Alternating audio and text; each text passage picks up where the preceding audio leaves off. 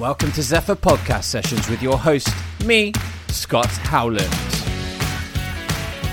To find out more about Zephyr and how we're helping leading brands and businesses with customer journey orchestration, visit www.zephr.com.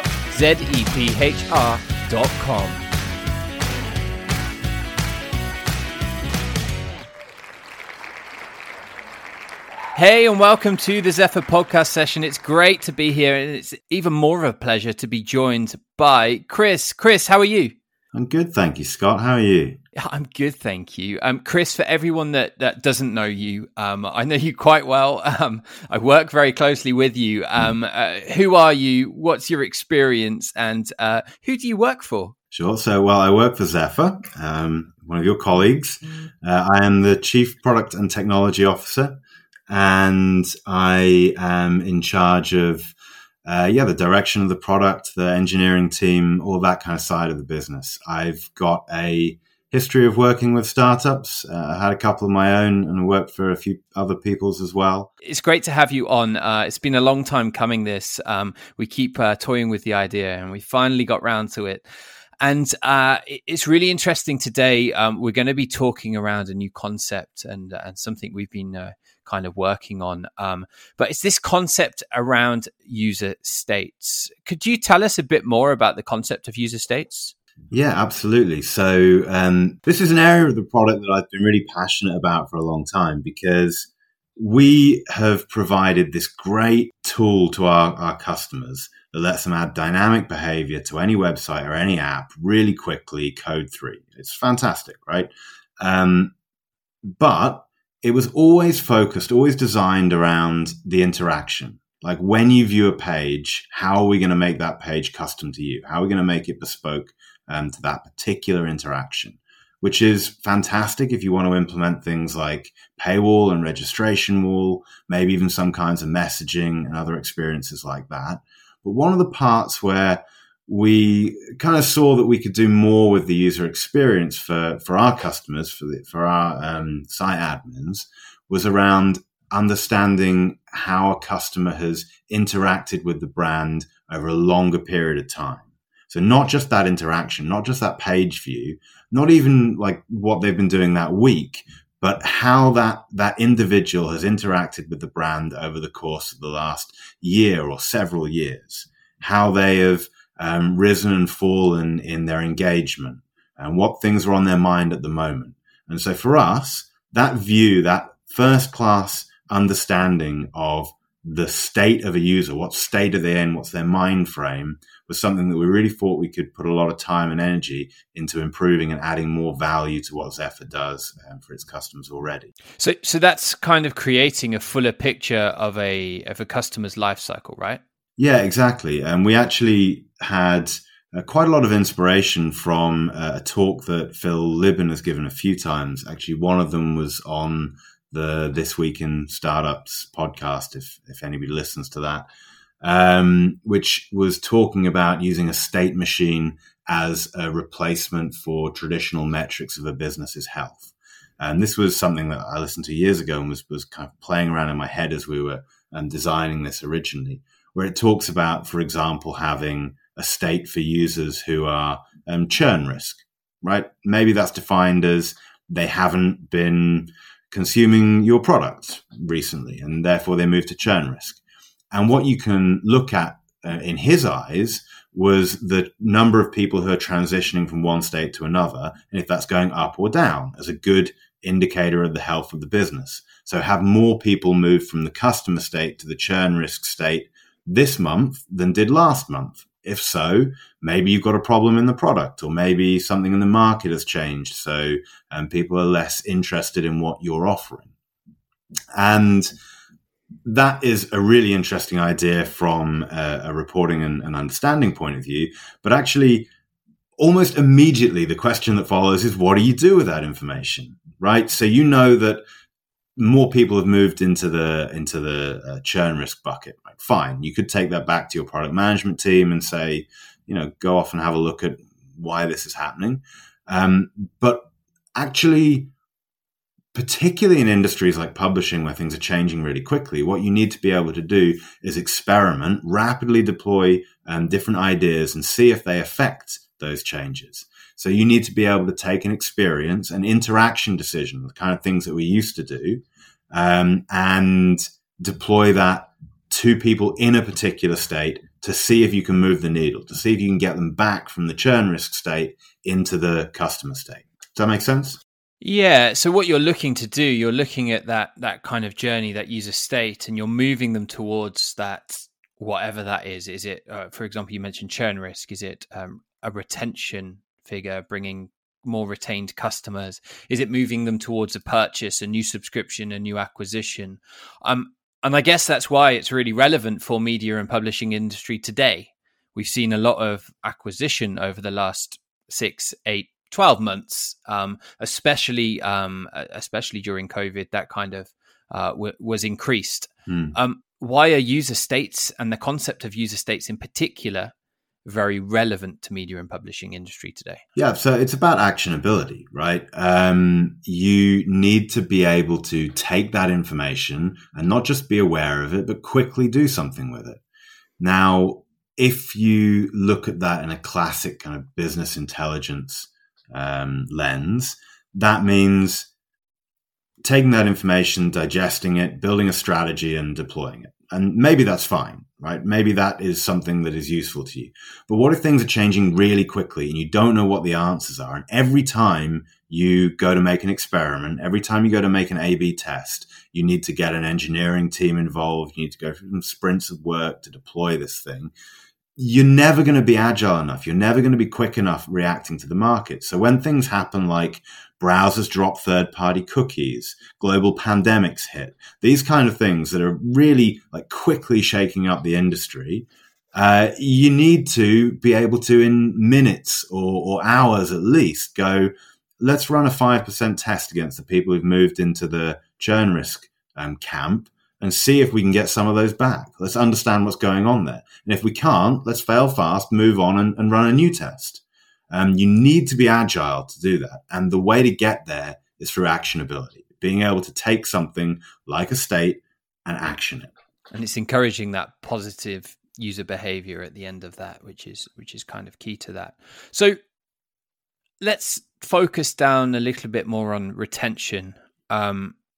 How do you keep your users engaged and seeing the value of your product or your products that they've subscribed to? Well, so there are a bunch of strategies that are pretty classically well understood, like sending out content to get people back into a system, definitely making sure communications are relevant and timely.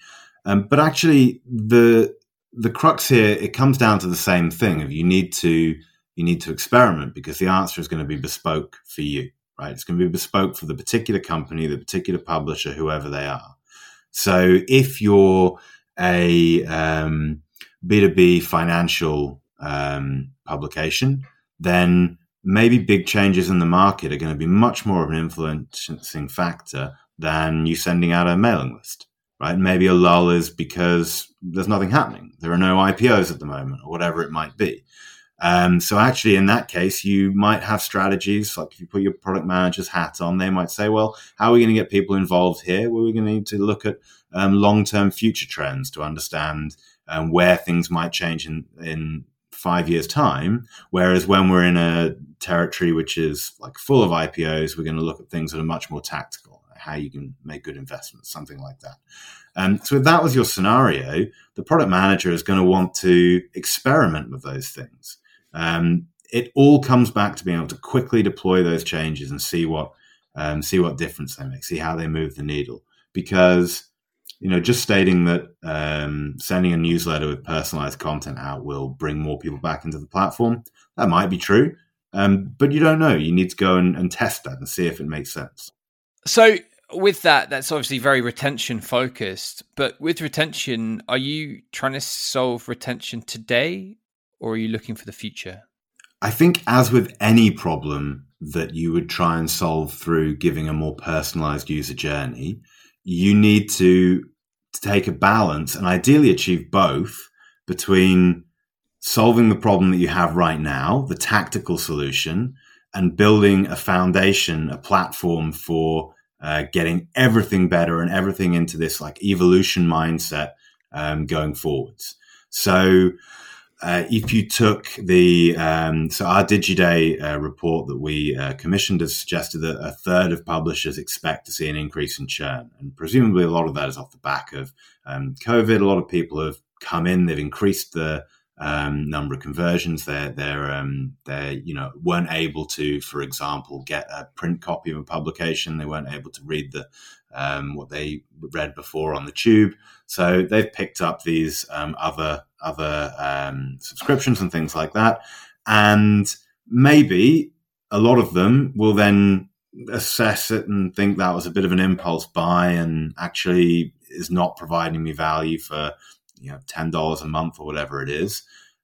So when the dust settles, they're going to go, nah, actually, this isn't what I wanted. I'm going to churn out of it. Now, how can they solve that problem? There's a bunch of things that they can do tactically. So they can look at reasons why somebody wouldn't be engaged. Right? Maybe it was just a bad fit. Maybe people don't like their content. That's possible. But it could also be things like, it could be to do with the page load speeds. Maybe the experience is not good enough. It could be product things like offline reading is really important because, bad Wi-Fi connections at home or something like that. It's probably less an issue in lockdown, but who knows? And they could be saying things like, we know that we have relevant content for people because when they come in via Google search or something similar, they're reading something and they're really stuck on that page. But when they come in directly to the homepage as a subscriber, they're bouncing much more quickly. Well, that would say that actually you need to dedicate a bit of product management effort into how to expose the right content for an individual based upon their behaviors, based upon first-party data they've provided you, based upon explicit preferences.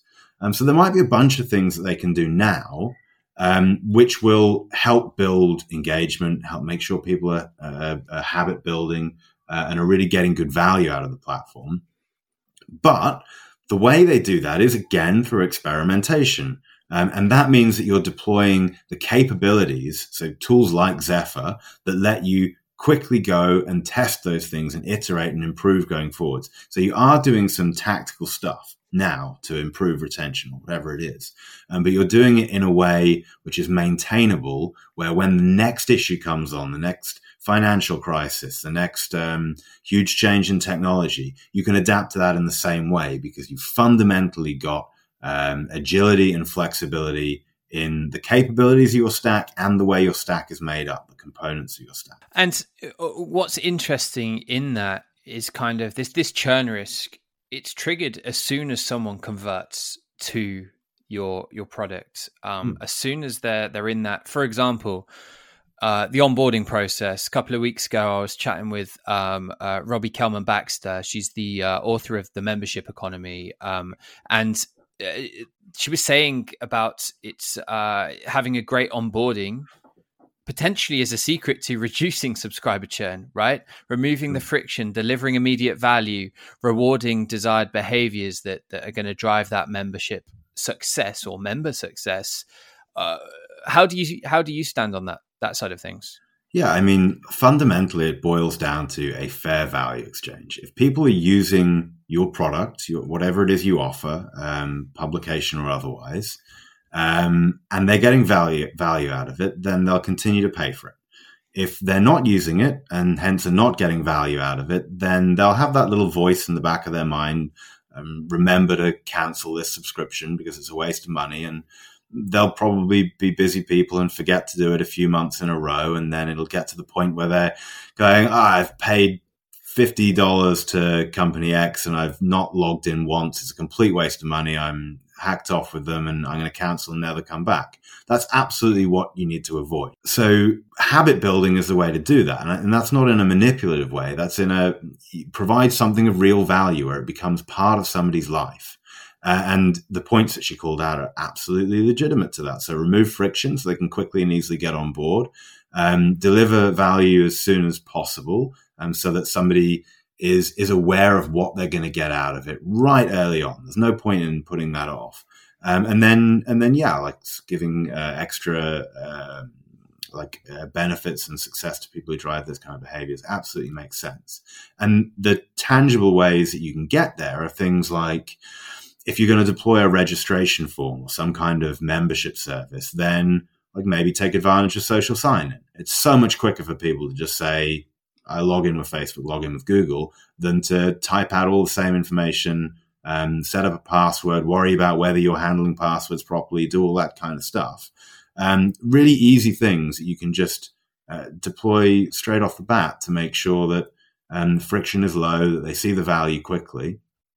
And then, crucially, start building information about those users. Ask them. You don't need to do it in a way which is unpermissioned. What are you interested in? What would you like to follow? How can we make this service more personal to you? And start adapting and building on that insight. And I think that's key, is understanding the users, understanding the consumers, making sure they're getting value from your product. I think there's that Netflix recently has started pausing subscriptions if someone hasn't engaged in the last 30 days. People are really respecting that. Whereas on the other side of things, I think AOL still have 1 to 2 million people still subscribing to dial-up in the US or something like that. And they've just never churned because it's still coming out their bank account every month. But they've still got a massive business based on that and that recurring revenue. But I think there's that value in the middle. Is it going one end of things like a Netflix, or is it the other end of things and just leaving things ticking over as it is, like for example, what we're seeing on that dial-up example that I was reading? There's lots of ways to look at churn. I mean, I think the subscription economy is pretty well established now, but it's also, on the scale of technology, a fairly new way of doing things. And a lot of the tools that are out there are not quite right for it, aren't quite built for subscriptions first. And more than that, there is a big mind frame shift towards optimizing for lifetime value instead of conversion rate. Right. What we want to encourage and what we hopefully help our customers do is provide that long-term fair value exchange. So Netflix pausing a subscription is a prime example of that. By pausing those subscriptions, maybe they keep customers for life. Maybe they keep customers for certainly a lot longer because they're happy with them. They had a good experience. Now, it is pretty easy to think and maybe difficult to resist a temptation for just going, something has happened tactically, let's take advantage of it. Let's get as many subscriptions as we can, right? That's optimizing for conversion rate. So for example, people are not able to get their news the way they used to, or they have more expendable income because they're not buying coffees from a coffee shop. So let's try and get as many people to convert to our subscription as possible. Now, absolutely, tactically take advantage of that. That's just part of running a business. But do it whilst trying to optimize for lifetime value. Like, what is the point in getting, these extra 1,000 subscribers if they're going to churn next payment? If they're literally just going to go, oh, that was an impulse, I shouldn't have done it, cancel. It's not going to change anything. It is much better to have 300-400 people who subscribe and stay with you for the next 15 years. So using that example, how would you see user states and that concept of user states benefiting those situations? Yeah, so first of all, it's about visibility. Like, this user is a different kind of user to this user. And an example of that that's really obvious would be this user has come in and they've done X, Y, and Z, right? And we consider those milestones along our onboarding flow. So they've come in, they've used the service a little bit, they understand it. They've maybe set up a newsletter and they've opted into that. So they're getting stuff into their inbox. Maybe they've clicked through on a link from that newsletter. They've done some things. So we can see that these people are now have like a bare minimum engagement, and it's our job to keep giving them the right content and keep bringing them back to the site. A different kind of user has maybe subscribed, perhaps very quickly, perhaps with one-click pay for something like subscribe with Google, but hasn't done any of those things. So it's immediately clear that they're different kinds of users, and one is much more at risk of churn than the other. Now, the question is, does your technology stack allow you to differentiate between them? And do you know how you're going to do that yet? So I know I've said it several times. I'm coming back to it again. It's that test, learn, iterate. You've got that group. You know that there's something wrong with these people. They don't quite fit in with your model. You need to change the experience that they see on site. You need to be proactive in doing something. Otherwise, they're going to churn. It's clear. You've already identified they're going to churn. You need to do something to stop that happening. And we're seeing that test, learn, iterate, coming back to it. Their FT strategies, Google News Initiative, they're all now focused in on this test, learn, iterate, personalized experience now, which is obviously really interesting. And that maps really closely back to the user states, and that concept around user states and having different transitions between those user states. So we're coming to the end of 2020 now. It's been a game-changing year for publishers, for media companies. We've seen subscriptions kind of accelerate. We've seen the pandemic accelerate digital transformation in inverted commas across the board. 2021 is coming towards us at a mega speed. What challenges do you think the media industry and publishing industry will face in 2021? So that's a huge question. There's going to be so many things which will be difficult challenges for the publishing industry in particular. So some of it is things like third-party cookies going away, right? You can hear a lot of people talking about that. It's not anything new. Everybody knows that that's a challenge, but that's really just one component towards a change in the way that content is monetized. This is something that's been changing very rapidly already from platforms like Patreon and sponsored YouTube videos and stuff like that. But absolutely, ads revenue is not going to be as easy to get as it used to be. And the thing there is to look at what ads revenue has done to the publishing industry over the last decade. So it's absolutely made it much easier for a greenfield startup to become a publisher, and bloggers, people like that who start off maybe as a hobbyist and become actually professional at it later. So that's kind of a good side to it, the democratization of publishing. But the other thing it's done is it's meant that businesses that do this professionally need to optimize their content for page views, not for the things that they used to. So journalistic integrity, building brand loyalty, things like that have maybe a little bit fallen by the wayside over the last few years, because actually clickbait titles will bring you more ads revenue than a deep investigative journalism piece, which is kind of hard to read and difficult to produce, right? So this whole model around ad revenue has driven the industry in one direction, and you could argue has influenced the world quite a lot in terms of making things a bit more polarizing and divisive, because clickbait tends to do that. So as those things change, as new legislation comes in, GDPR, CCPA, as third-party cookies start to disappear, as you're already building on potentially that tactical boom of people who are subscribing, the question is, can the industry move it a little bit back to where it can compete on the quality of the content, to build that true value exchange where people are willing to go, I subscribe to X and I am proud to be part of that. I'm proud to be a member of that community because their journalism stands for these things, and I really believe that. Now, any of the businesses that can do that brilliantly, faultlessly, will absolutely excel. And a few of them in the middle space will probably struggle because it'll be much harder to compete purely based upon ads revenue.